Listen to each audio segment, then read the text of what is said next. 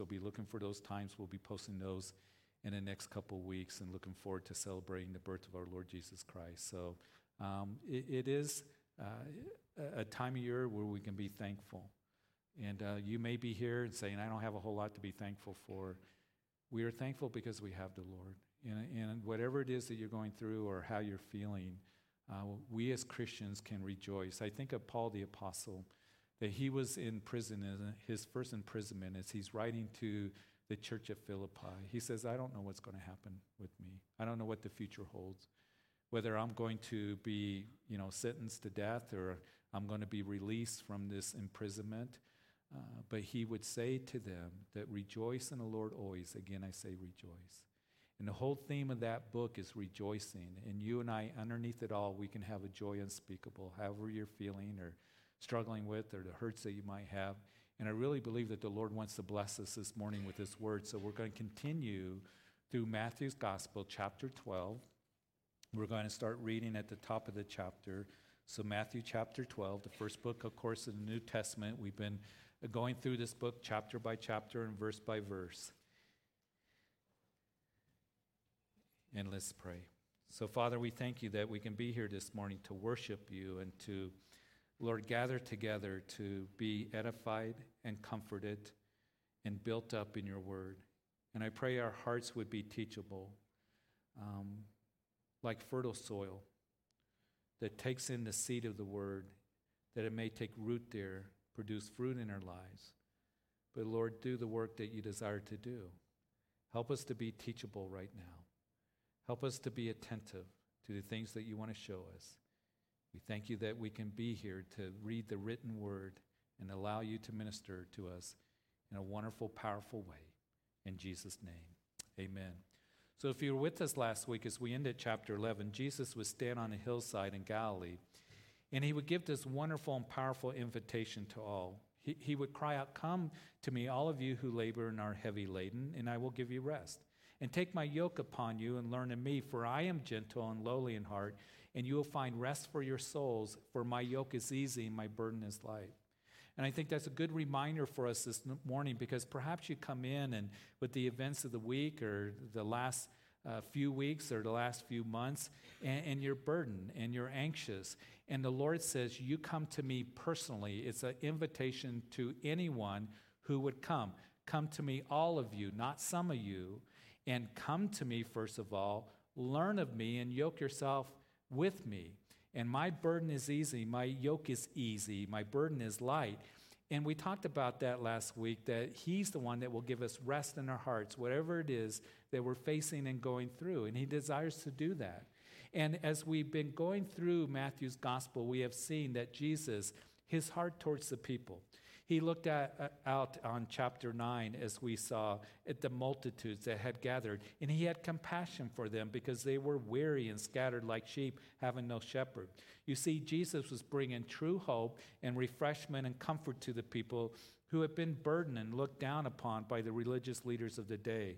They had emphasized religion. Jesus is emphasizing relationship. So you come to me.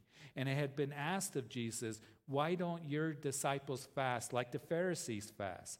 And Jesus responded by saying, can the friends of the bridegroom mourn as long as the bridegroom is with them? And I'm in your midst. It's a time of joy. It's a time of celebration. And the time will come when I'm going to be taken away. And then there will be a time of fasting. The religious leaders were appalled and scandalized that Jesus ate with tax collectors and sinners.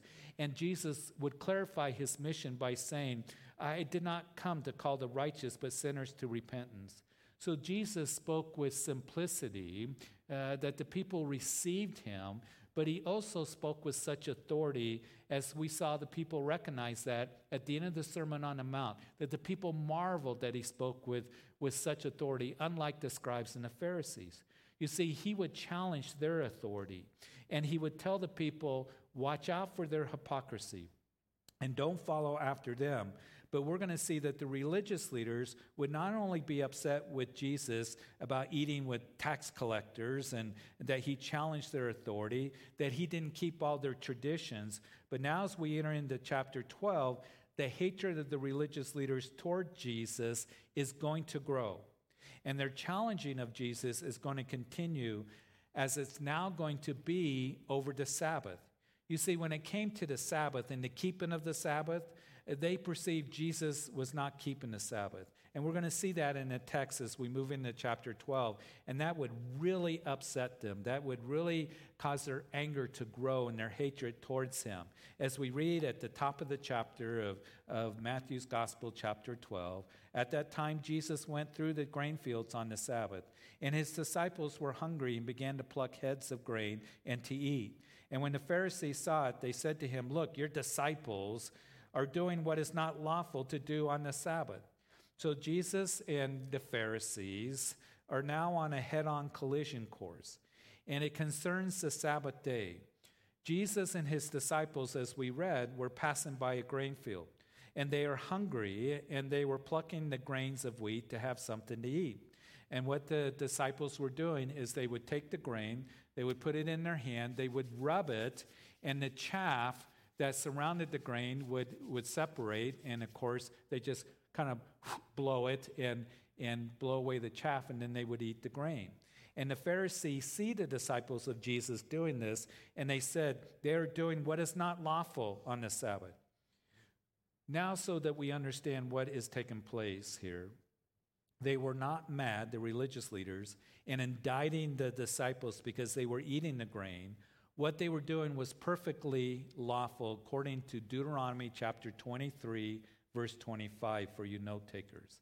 You read there in the book of Deuteronomy that when you come into your neighbor's standing grain, you may pluck the heads with your hand, but you shall not use a sickle. In other words, God in his law had provided a way for those who were poor, those who were orphaned, those who were widowed, to be provided for. And in this section of Matthew's gospel, we see that it was lawful for the disciples to be plucking the grain.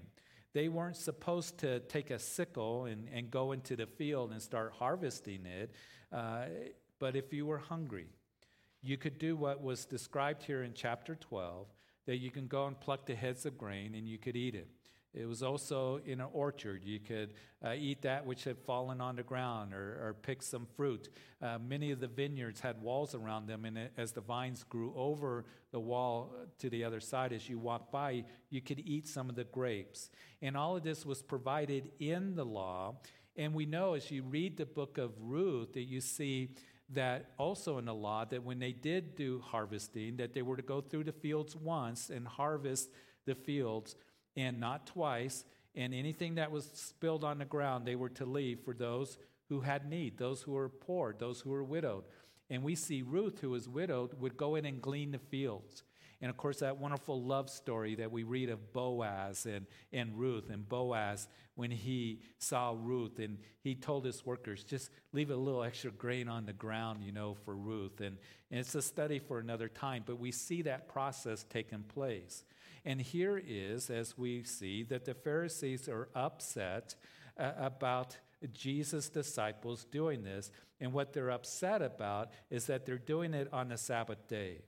And what you guys are doing is unlawful because there's to be no work on the Sabbath. The keeping of the Sabbath was huge to the Pharisees.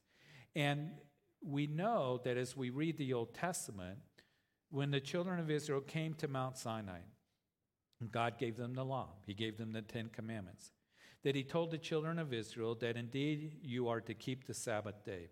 6 days you shall work, on the seventh day shall be a day of rest. You're to keep it holy.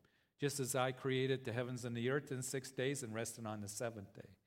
And at this time in the history of Israel, the Pharisees, the religious leaders, now as we read the Gospels, you have different sects of the religious leaders. You have the Sadducees, you have the Pharisees, you have the scribes. And we know that the scribes were ones that not only copied the scriptures, but they were ones that made interpretations of the scriptures.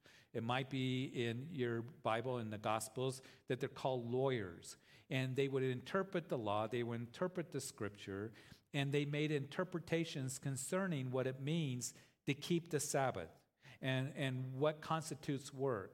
And many of the scribes, it is believed, ended up becoming part of the sect of the Pharisees. The Pharisees were the ones that said, we are going to keep the most minute details of the law, what the scribes had written concerning keeping of the law. We're going to dedicate ourselves. We're going to separate ourselves. That's what the word Pharisee means, the separated ones, to keep all of those minute details. And one set of Jewish writings called the Talmud consisted of about 24 chapters on keeping the Sabbath. All the rules, all the regulations, what constitutes work, what you couldn't do.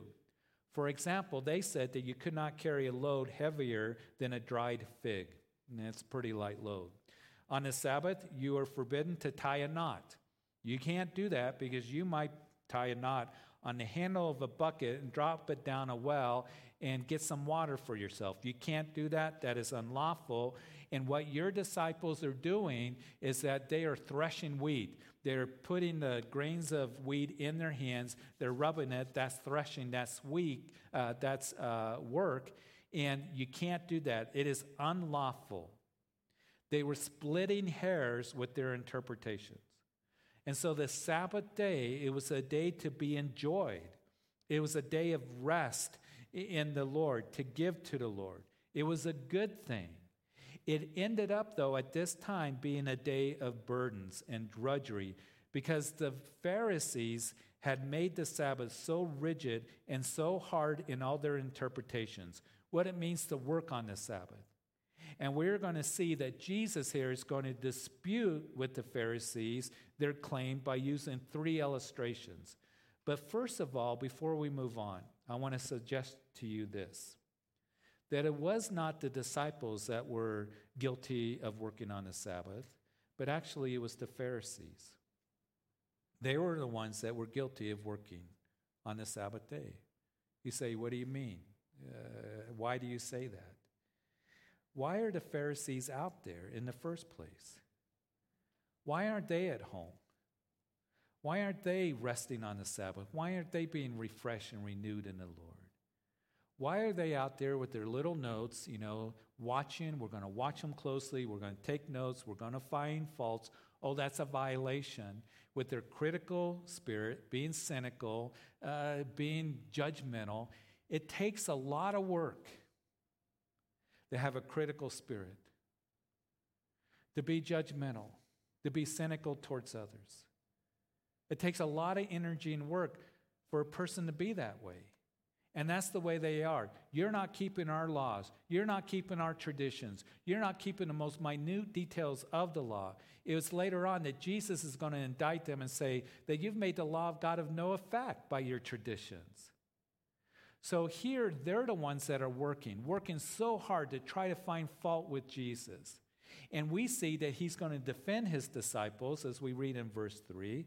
But he said to them, have you not read what David did when he was hungry? He and those who were with him, how he entered the house of God and ate the showbread, which was not lawful for him to eat, nor for those who were with him, but only for the priests. So Jesus, responding to the Pharisees about the Sabbath, have you not read? Of course they had read. I mean, they're experts in the scriptures. They knew all about the scriptures. They believed in the authority of the scriptures. So I think that it was more than just maybe Jesus trying to irritate them or get a dig in to those Pharisees. I believe Jesus is being very wise because as we continue our journey through Matthew, the religious leaders are going to continue to challenge Jesus. They will come and say, why don't you? Or why do you? And Jesus, oftentimes, his response to them is he says, have you not read? It is written. And he would take them back to the Word of God. And that's a very wise thing to do because there are those who will come and perhaps be argumentative, and they'll be critical, they'll be cynical, and they'll tell you their opinions and their thoughts on this. And, I'm going to give you a piece of my mind. And you can say, well, here's what the scripture says. And if you're going to indict and be critical, please give me chapter and verse. Will you show me the Word of God?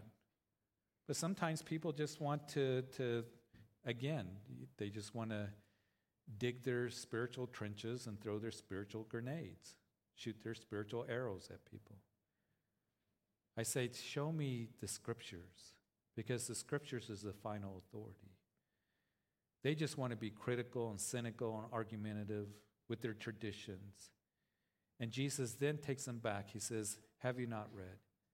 1 Samuel chapter 21, the story of David, a man who the Pharisees very much looked up to and boasted in. David, when he was running from Saul because Saul sought his life. And David and his men were hungry and they had no food. And David came to Ahimelech, the priest, and asked for the bread. And Ahimelech gave David the holy bread from the tabernacle. We know in the Old Testament studies that the holy place, that they had the shewbread table that had 12 loaves of bread that represented the 12 tribes of Israel. It also represented that Jesus is the bread of life. And only the priests were to eat of it, and they would change out the holy bread every Sabbath. And here comes David and his men. They're hungry, and Ahimelech gives them the holy bread from the tabernacle. You see, in this first illustration, Jesus is showing the Pharisees, you want to be so hard, you want to be so rigid and split hairs over the law and your interpretation. You need to remember how David and his men had need. They were hungry. They were to the point of physical exhaustion, and so they ate of the holy bread because human need is more important than the ceremonial rituals in your traditions. And you're letting your traditions get in the way of blessing and feeding and helping.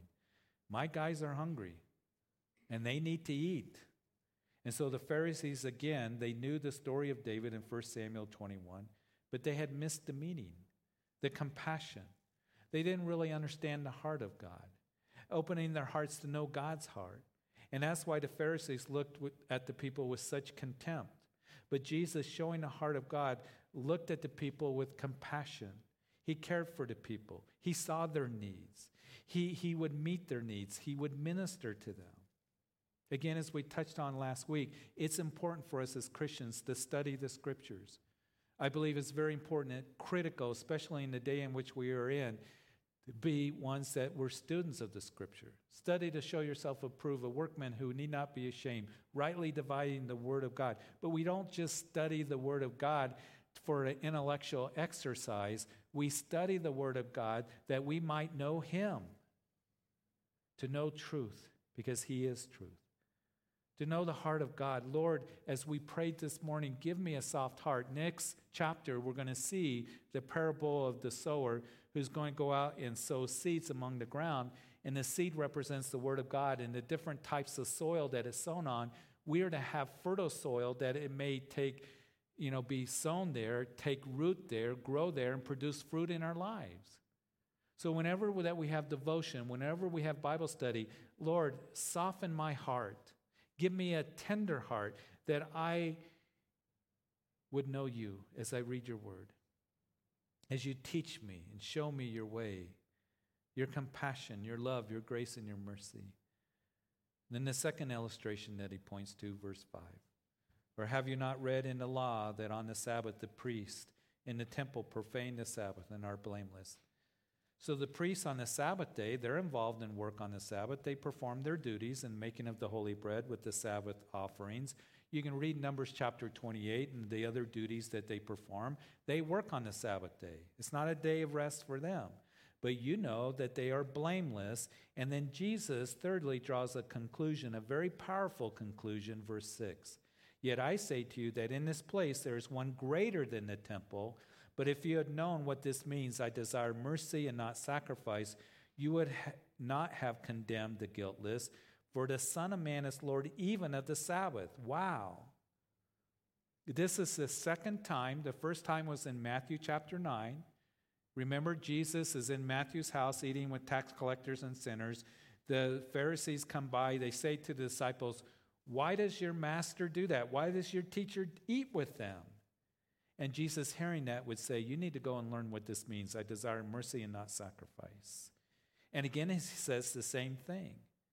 You know the Scriptures, but you're missing the heart of God. You're missing the heart of the Father. Remember, Jesus told those disciples in that upper room, if you want to see the Father, then see me. When you see me, you've seen the Father. If you want to know the Father, know me. You want to know the heart of God? Then know my heart.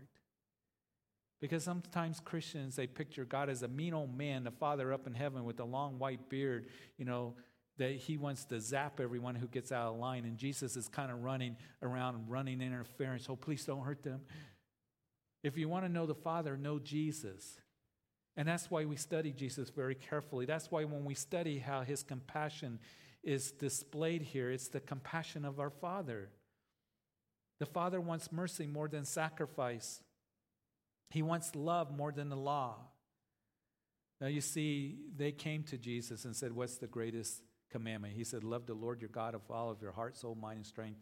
Love your neighbor as yourself. Paul comes along in the book of Romans, and he says you can sum up the law in one word, love. Loving God, loving others. Love more than the law, relationship more than the rituals. And you know this, guys, that in this place is one greater than the temple. I would have loved to see the look on their faces. That would floor them. I mean, that would be a shock to them. Because nothing was greater than the temple there in Jerusalem except God himself. And know that the Son of Man is Lord even of the Sabbath. That was a direct claim of deity. And they would understand what it was that he was claiming.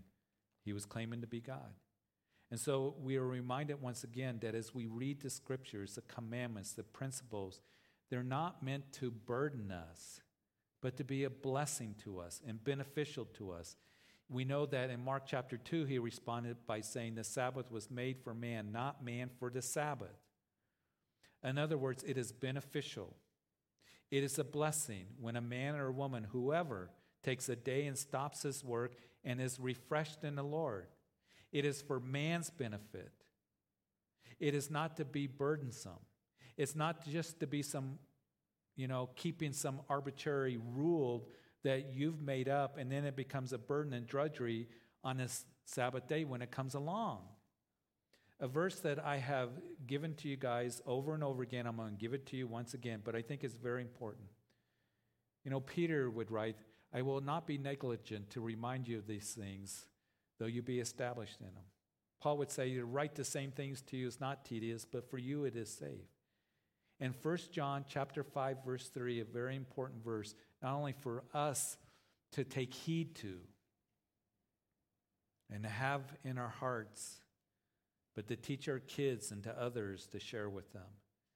That John writes, for this is the love of God, that we keep his commandments, and his commandments are not burdensome. Always remember that every commandment, every truth of God that is given is an expression of his love for you. It's an expression of his love for you.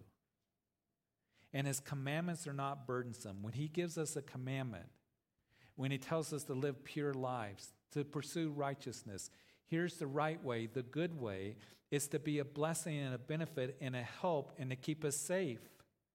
It's not to be burdensome. God's not trying to limit us or make our lives a drudgery or boring or any of that. He wants us to experience that abundant life. And his commandments given to us, he loves us so much.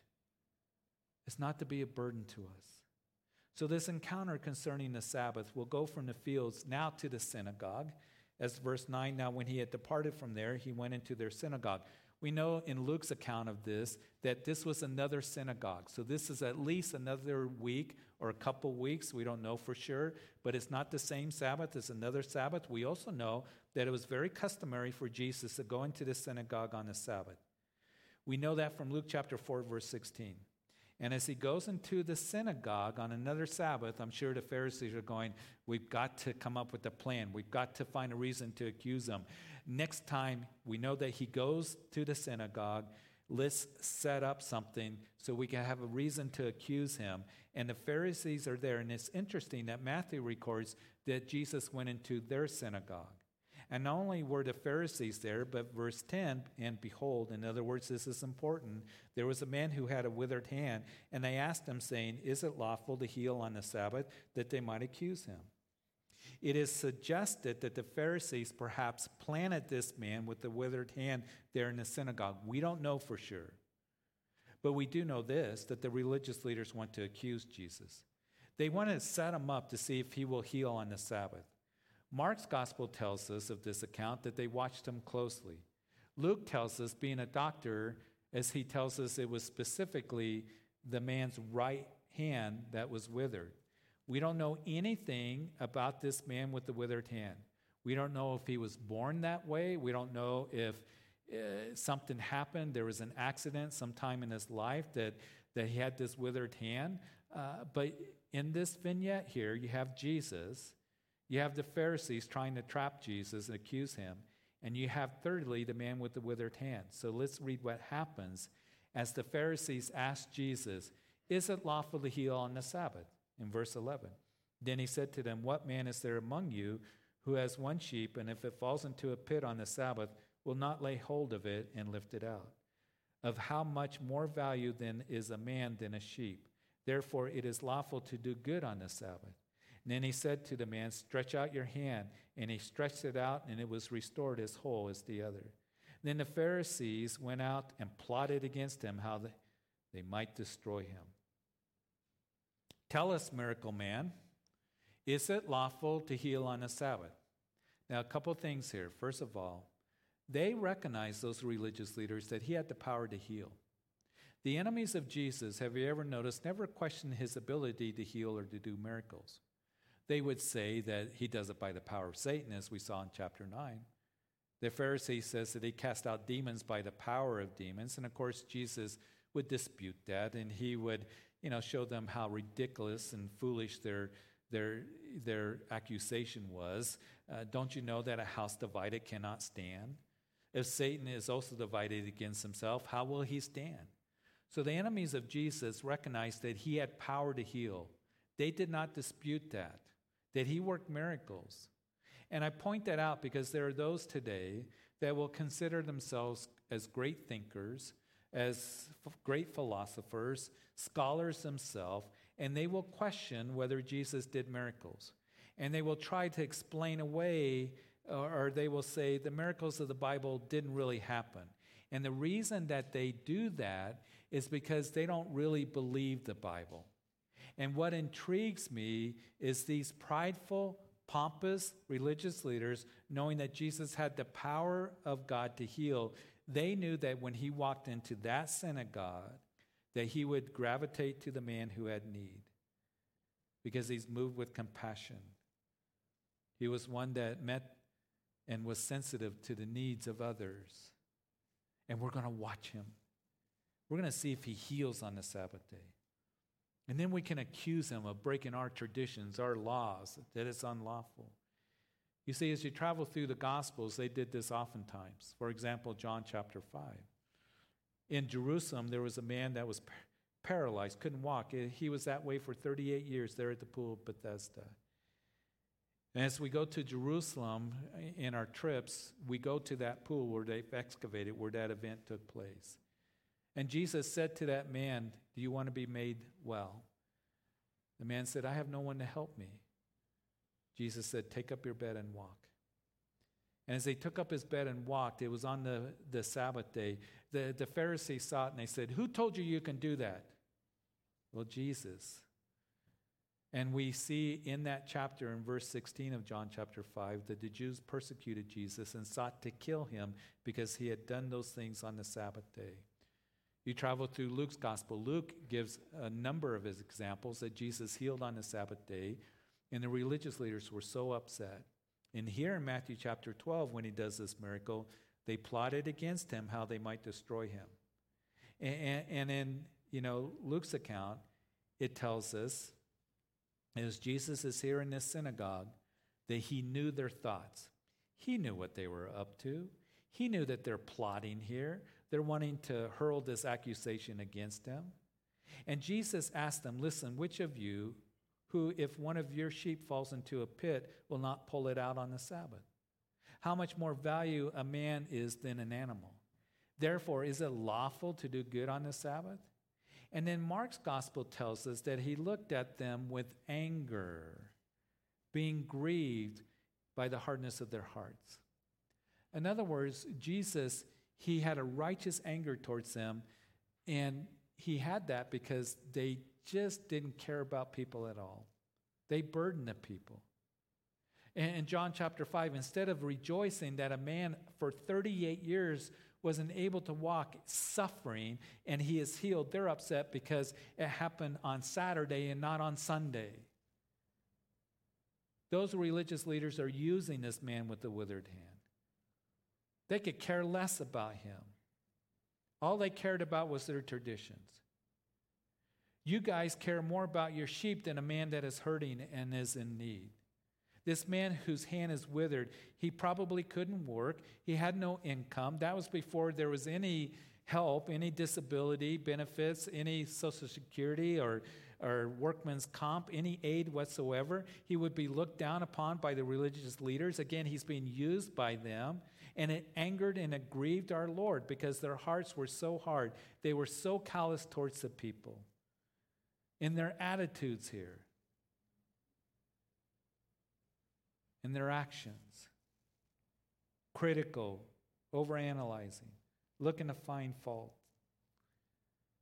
I pray it's not said of us, that we're just interested in pointing fingers at others rather than I really need to pray for them. I'm going to tear them down and put them down rather than build them up.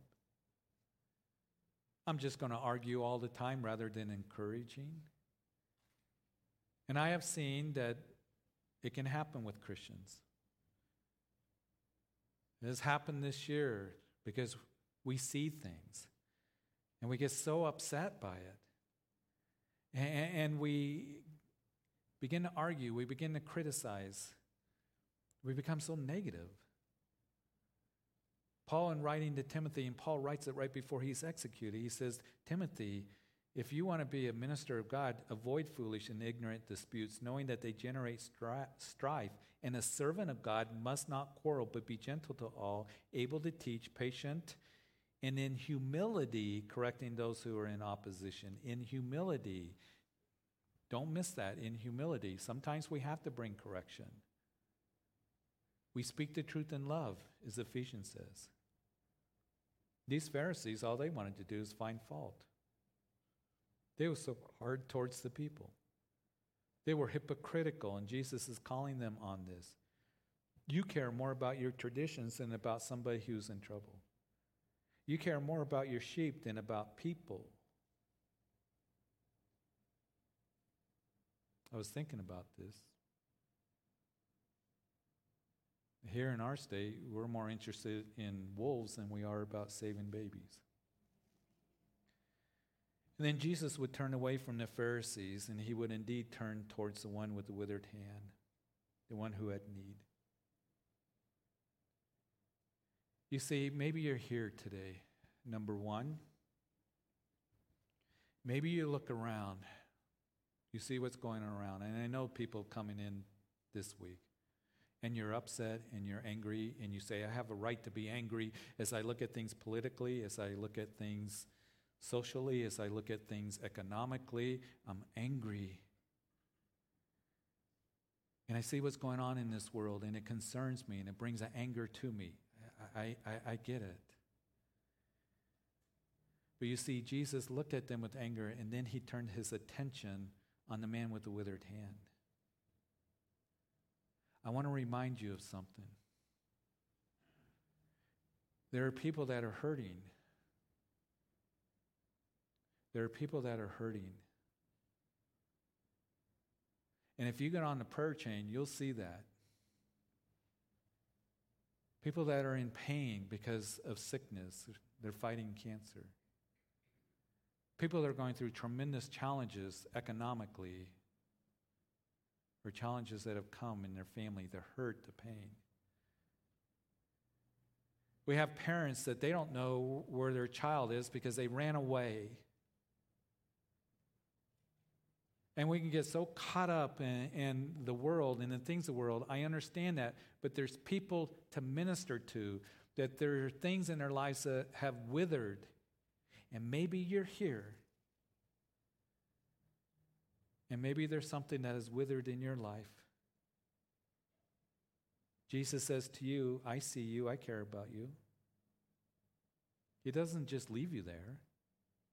And just as he will show compassion towards, as we read, and his power to that man in the synagogue, that his desire is to do the same thing with you. You see, after dealing with the Pharisees and their hypocrisy and hardness of heart, then he turns his attention back to the man with the withered hand. Mark account tells us that Jesus said to him, and I can just picture it, here's this man in the back seeing the scene that's going on. Is it lawful to teach on the Sabbath? Jesus answers them, and then Jesus turns from the Pharisees. He turns to the man with the withered hand, and he said, you, stand up. Can you imagine that? The Son of God looking at you and saying, you, stand up. And the man stands up.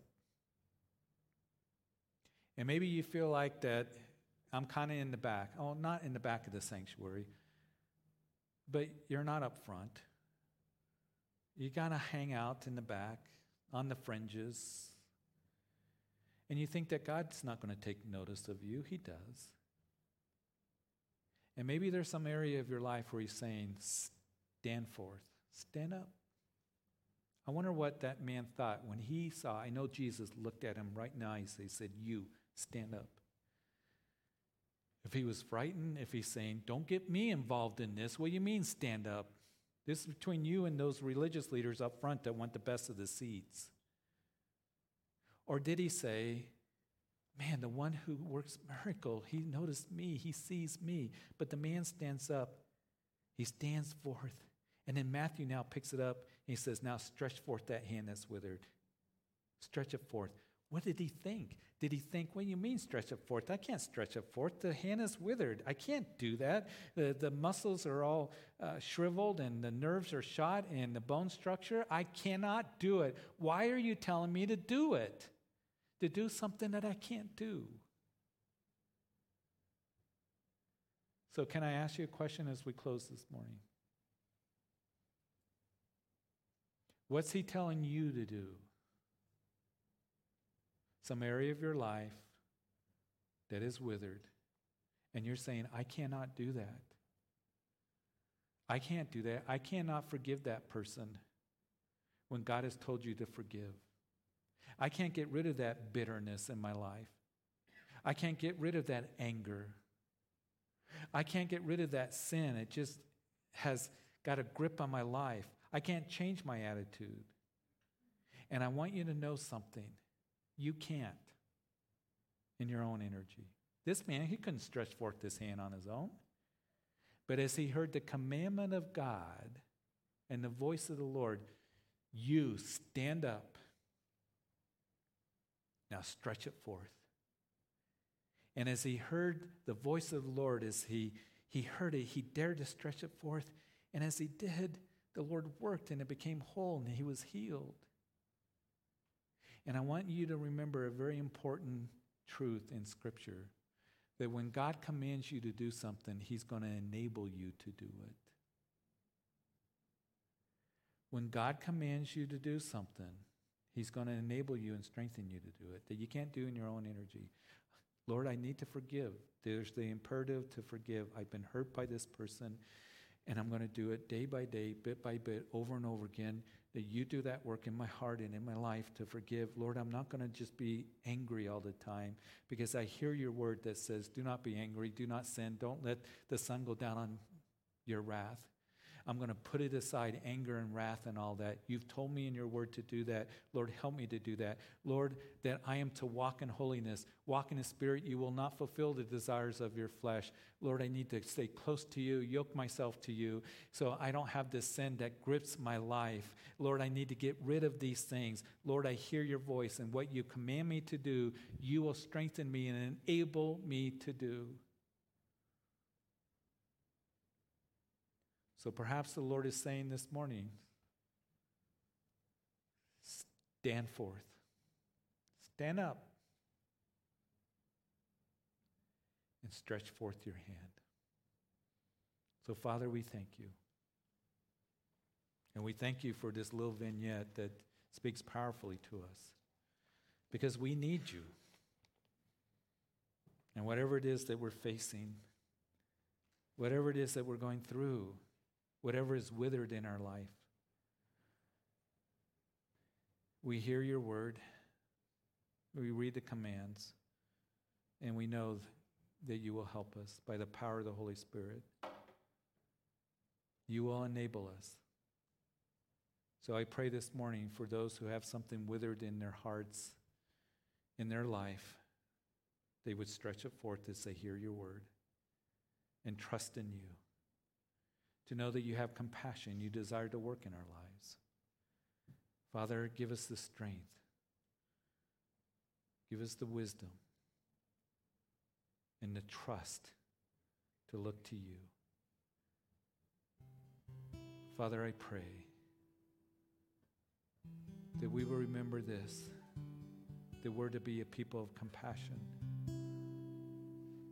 We see a messed up world around us, but we belong to a kingdom that will last forever. And we have a message of hope to give to others, and a message of eternal life. Peter said, you have the words of eternal life to give to others, and we don't want to forget that. To have a tender heart to know you, to minister to others. Yes, even when we have to bring correction, that we do it in a way with the authority of Scripture and the love of Jesus Christ. Father, I pray, if there's anyone here that you've never really truly given your life to Jesus, that you would come to him for salvation, because it comes by putting your faith and trust in the finished work of the cross. He died for your sins and he rose again. You can't earn it. He did the work. You come believing. Whoever calls on the name of the Lord shall be saved. And if that's you this morning, today is the day of salvation. And you can pray, Jesus, I come and I ask that you forgive me of my sins. I believe you died on the cross for me. You're alive. You rose from the grave. Forgive me. And I ask that you would be my personal Lord and Savior.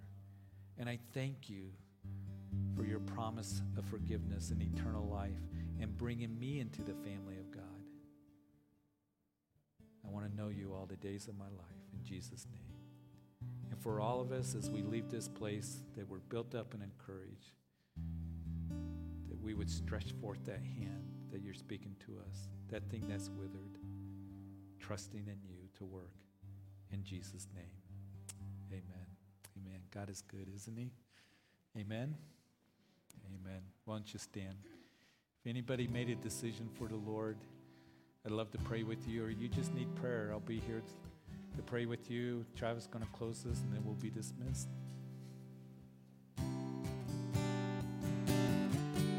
And as you speak, 100 billion galaxies are born. In the vapor of your breath, the planets form. If the stars were made to worship, so will I can see your heart and everything you made. Every burning star, a signal fire of grace. If creation sings your praises, so will I. Amen. God bless you guys. Have a great week. We hope to see you again soon.